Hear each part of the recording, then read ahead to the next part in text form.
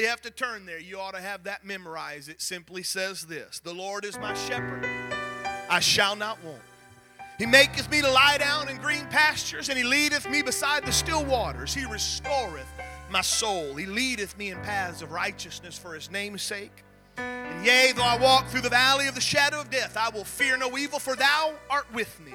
Thy rod and thy staff, they comfort me. Thou preparest a table before me in the presence of my enemies. Thou anointest my head with oil. And here's where I'm getting to. My cup runneth over. Surely goodness and mercy shall follow me all the days of my life, and I will dwell in the house of the Lord forever. My cup runneth over. And if you'll let me preach to you, just simply want to preach drinking from my saucer, because my cup has overflowed. Father, we thank you today. I'm standing in the midst of a blessed people because we serve a blessed Lord. And I ask that you would help us right now as we just take a moment not to ask you for anything, but just to remember to talk about and to understand that you are the God of not just enough. You're not the God of almost enough. You're the God of more than enough. And Lord, you have done abundantly more than we could ever ask or think. And for that, I'm eternally grateful. Thank you, Lord, for your blessings. We pray in Jesus' name. You can be seated. I don't know who wrote this poem, and I think it's even a song, but it simply goes like this: I've never made a fortune, and it's probably too late now. But I don't worry about that much. I'm happy anyhow. And as I go along life's way, I'm reaping better than I sowed.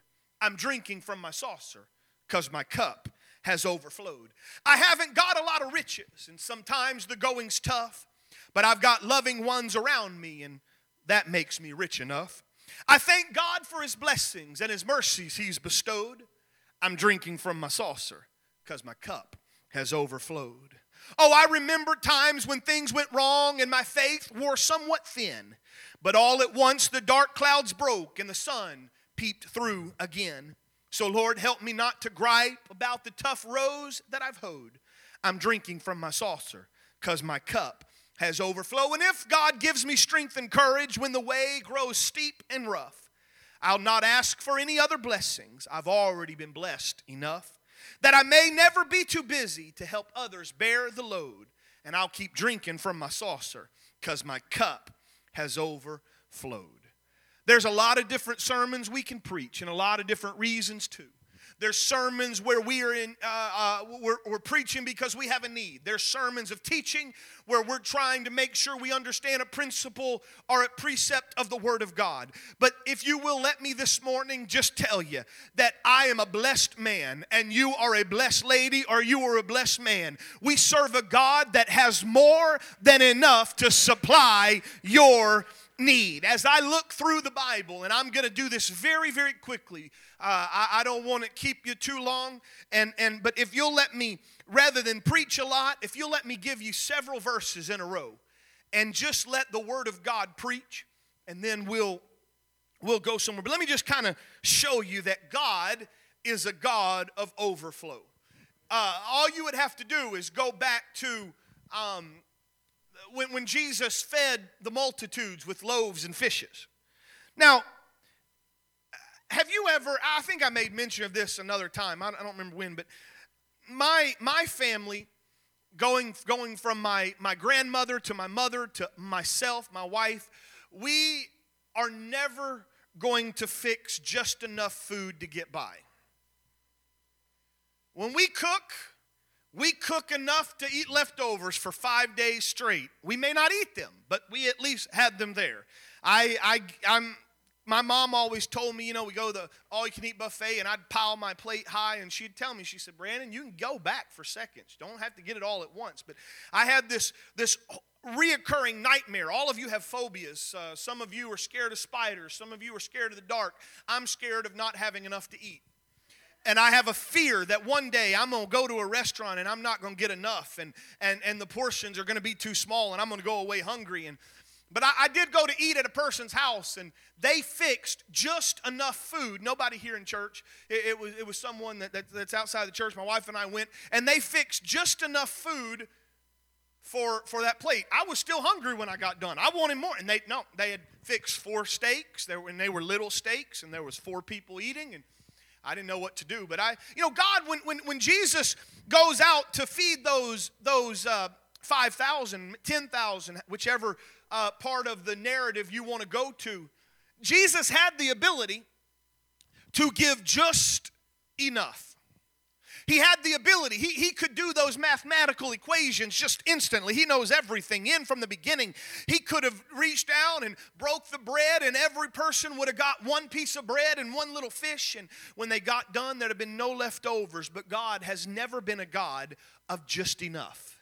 God is never a God of almost supplying your needs. It says, my God shall supply all your needs according to his riches in glory. We are a blessed people because we serve a God of the overflow.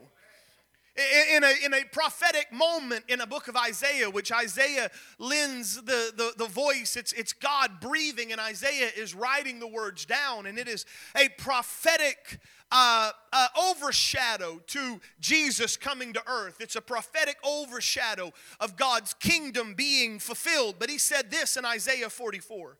Hear me now, O Jacob, my servant, and Israel, whom I've chosen. Thus saith the Lord that made thee and formed thee from the womb, which will help thee. Fear not, O Jacob, my servant. Fear not, Jezreel, whom I have chosen.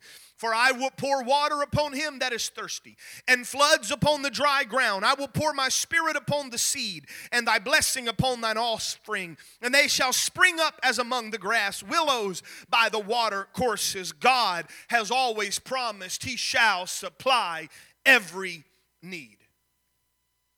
I could go to the book of Isaiah, and Isaiah 47. I won't take time to read it, but there was another prophetic utterance of what God was going to do. He took Ezekiel to the temple, and I've preached this, and you've heard other people preach it. He took him to the temple, and outflowing from kind of the altar area and the holies of holies, there was a stream of water flowing, and it flowed out of the temple, and it flowed down into Jerusalem. And he said, I want you to step in it. And so he stepped in it, and it was up to his ankle. He said, keep going deeper. And it was up to his knee. Keep going deeper. It was up to his thigh. Keep going deeper until it had compassed his head, and he had to swim in it. And it was talking about, it was a prophetic moment of when God was going to pour out his spirit. I could take it to Zechariah chapter 14. It shall come to pass in that day that the light shall not be clear nor dark, but it shall be one day which shall be known to the Lord, not day or night, but it shall come to pass that at the evening time it shall be light.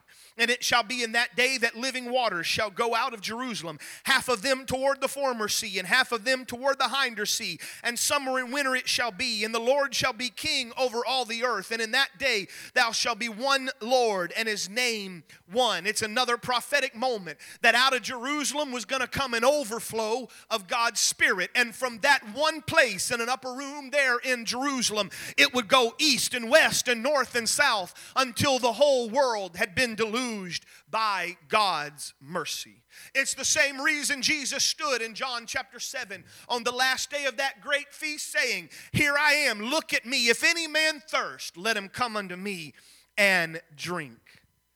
There is a promise. Isaiah chapter 12, with joy you shall drink deeply from the fountain of salvation.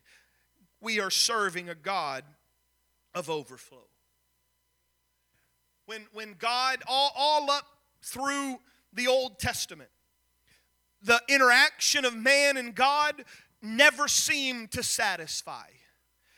Abraham saw God's presence, but it was not near enough to satisfy that longing. Moses had a glimpse of the hinder parts of God as he passed by, but that enough could not quench the thirst of mankind. You could go through every prophet. You could go through King David. You could go through every person that had a touch of God, but it was not enough. But on that day of Pentecost in the book of Acts chapter 2, it said that it was, or first off, it was a prophetic statement. In the last days, saith the Lord, I will pour out my spirit. When I read that word pour out, I read in excess.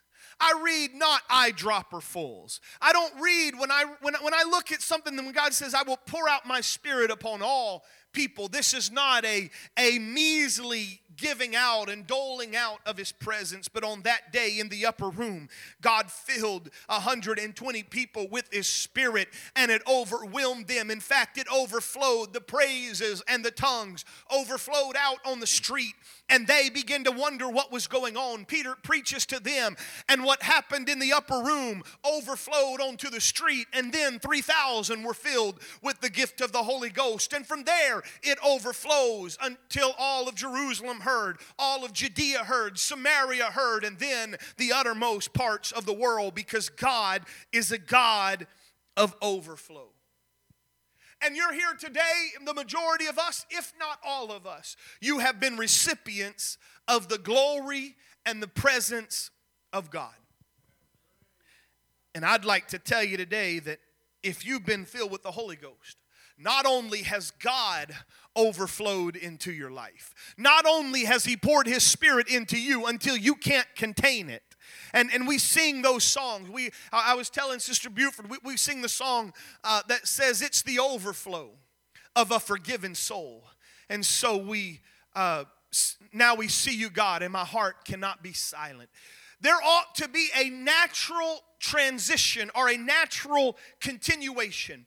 If God has poured Himself into you, there ought to be something pouring out of you. We serve a God that has no limits.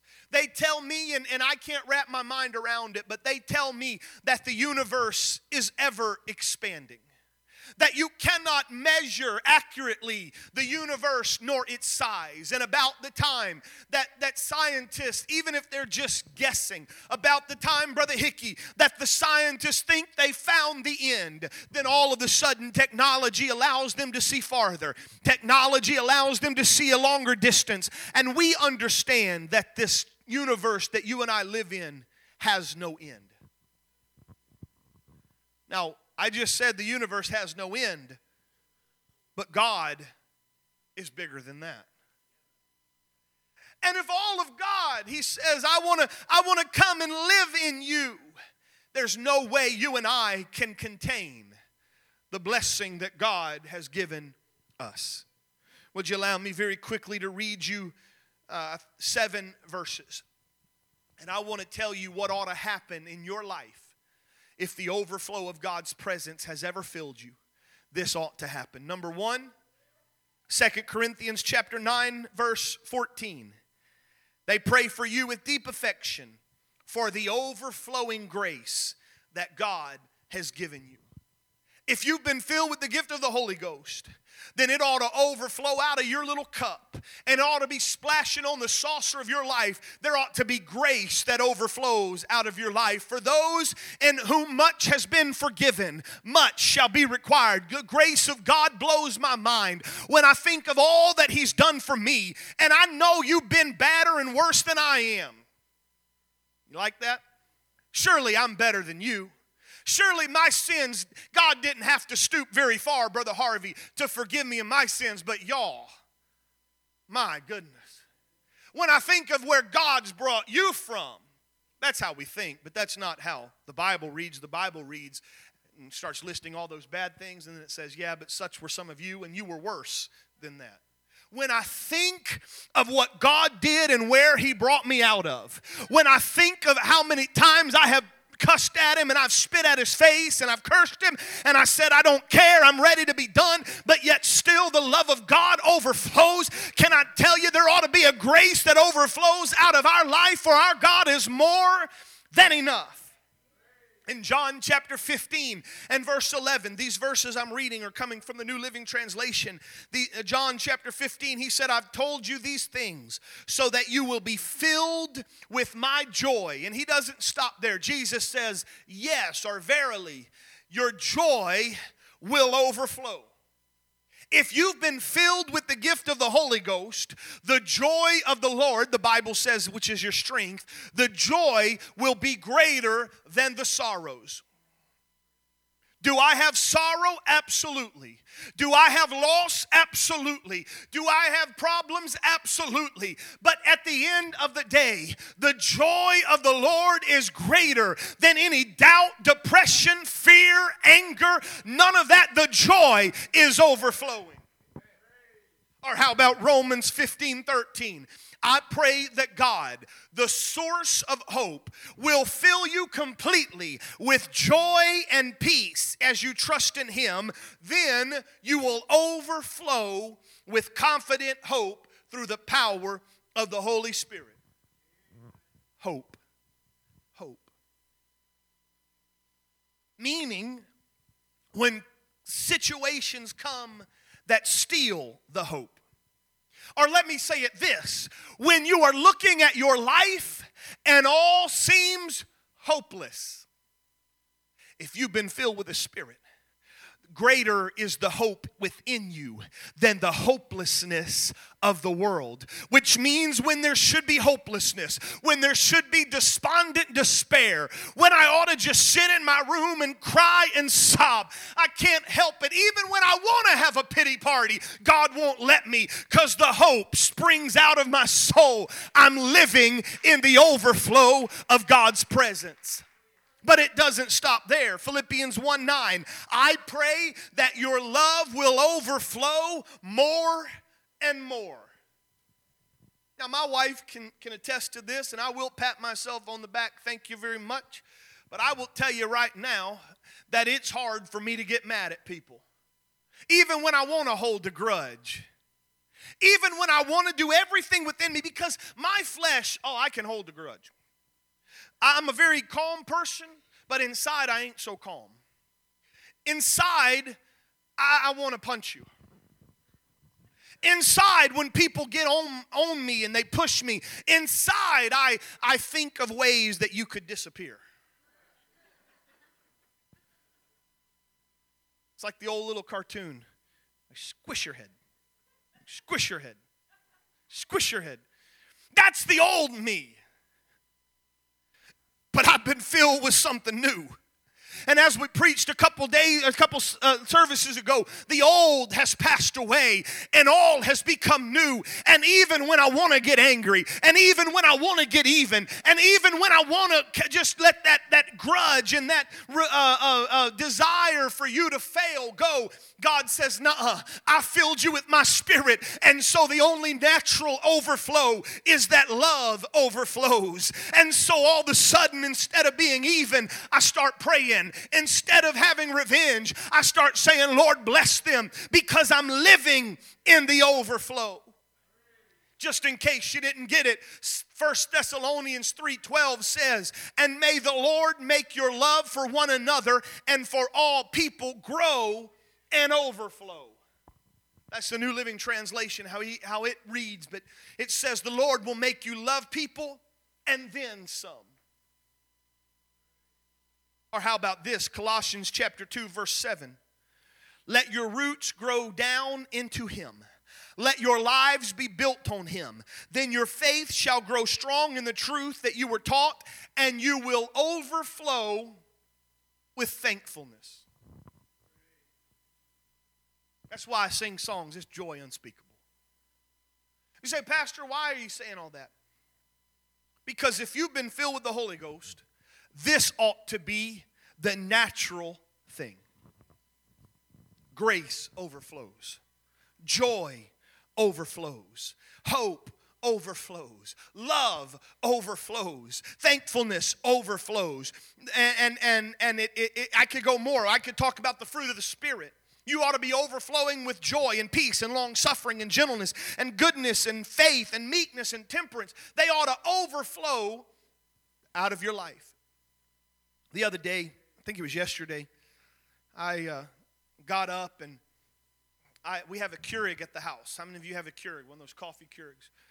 And I grabbed a cup. I don't normally use a mug, and I just felt like drinking out of that one, put it under there, and I pushed all the buttons like I did, and I left. A little bit later, my wife kind of hollering. I couldn't hear her real well. Finally realized whatever happened, that cup was not enough to hold what was coming out. I don't know if I made a mess or not. My wife is so kind, she cleaned it up before I got there. The cup couldn't contain it. Can I tell you today, this 5'9", 210, sorry. My driver's license says something different because I don't necessarily change it. They didn't ask me, so I leave it where it is. But this 5'9", 210, 215-pound body cannot contain what God has done for me.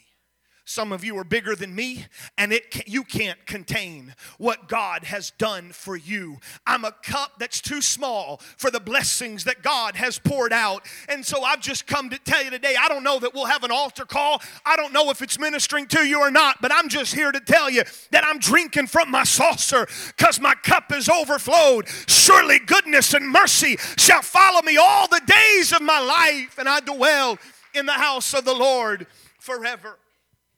The idea, though, would be this. I know better than to use that cup. It's actually a Sylvania Police Department cup, a mug I got when I was a chaplain in Toledo, and I got one from the department. I know now that cup is too small for the Keurig. So that cup gets put away, and we just look at it, and I'll go grab my good cup that I know can handle all of that coffee. Same is true in our life. It has nothing to do with how tall you are or how big you are. That's not what determines your capacity. It's the little lady that, the widow that was trying to buy back her sons. Her husband had died, and so she had lost her income, and the creditors have come, and they were going to take away the house and take away her sons to be sold as slaves. And the prophet came and said, "What do you have in your house?" And she said, "All I got is a little oil." She says, "I don't think it's enough. I just got a little bit of oil." And the prophet said, "Go get you every vessel you can find. And if you'll start pouring that vessel of oil that you have into those empty vessels, as long as you have capacity to contain it, it's going to keep flowing. But when there's no more, the oil will stop." He said, "Go gather vessels. Don't gather a few. Gather everything you can." And I can imagine as this little widow lady went around, she gathered every cup and every bowl of pottery. She gathered every pitcher she could find. And she began to take that little oil and she poured. And that little oil filled up a whole vessel. And then she went to the next empty vessel and she poured it up in the next one. Can I tell you today that you're going to either have a thimble mentality, a bucket mentality, or a swimming pool mentality, but whatever limits you put on God, that seems to be where it stops. I've come to the understanding of this in my life. I don't approach the blessings of God with a thimble. I don't even approach Him with a bucket, because I've been recipients of His grace, and I know greater is He that is in me than anything that might come in this world. And so I've just tried to live my life with this. I can make it. I'm blessed. The overflow is there. And when the trial comes, joy springs eternal. And when the sadness comes, love springs eternal, because Jesus said, "I will pour out my Spirit upon you." We're living in the overflow. Let me say it again. If you're filled with the Spirit, grace ought to pour out of you. If you're living in the Spirit, joy ought to be the resounding emotion in your life. Hope ought to spring forth. Love ought to overflow. Thankfulness ought to overflow. Even when it's hard to find something to be thankful for. You ever met someone you couldn't? You know, it's like the little girl. She had begged her parents for a pony. She had begged and begged for a pony. And they never got it for her. But she never lost hope. And her dad was kind of mean and had a very sick sense of humor. And so one day outside, he brought a bunch of horse manure out. And he just put it out on the back door. And he said, "All right, there's your present." That little girl saw that horse manure, and I don't know what first went through her mind. But she finally said, well, if there's a horse manure, there ought to be a horse somewhere. Have you ever had someone that no matter what the circumstance was, they never got down? Now, Job, we see that Job never sinned and got, and got so angry at God that he sinned. But Job, he started pretty good, but towards the end of the chapter of Job, he was getting pretty bitter. You ever met someone like Job that everything just seems to start falling apart? But they just keep saying, the Lord is my strength and my salvation. Whom shall I fear?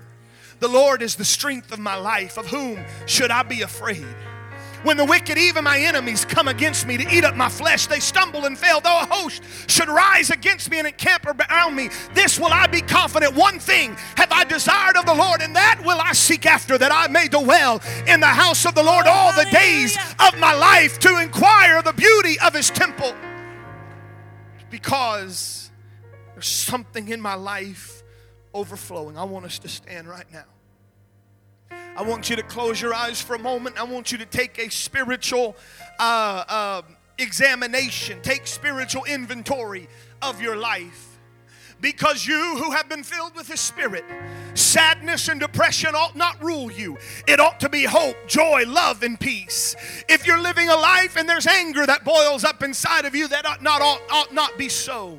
It ought to be love. It ought to be mercy. It ought to be grace. I'm talking to someone right now that needs to kind of readjust. You need to reboot your life. You need to reboot your mindset. And you need to come to the conclusion, I'm drinking from my saucer because my cup has overflowed. And so I'm going to give you an opportunity. We started this service with telling you to turn to someone and telling them what God has done. But right now I want to take just a few moments. You're more than welcome to do it around this front. You're more than welcome to do it in the aisle. But I want you to end this morning service with a praise, with a joy that says, Lord, I now understand that you have poured so much in me I cannot contain it. And I am overflowing with love and joy and peace and thankfulness and hope. Why don't we spend this remainder of this morning, this service, with a praise to Him right now? Is more than enough. He will supply all my needs. He is my El Shaddai. He always looks out for me.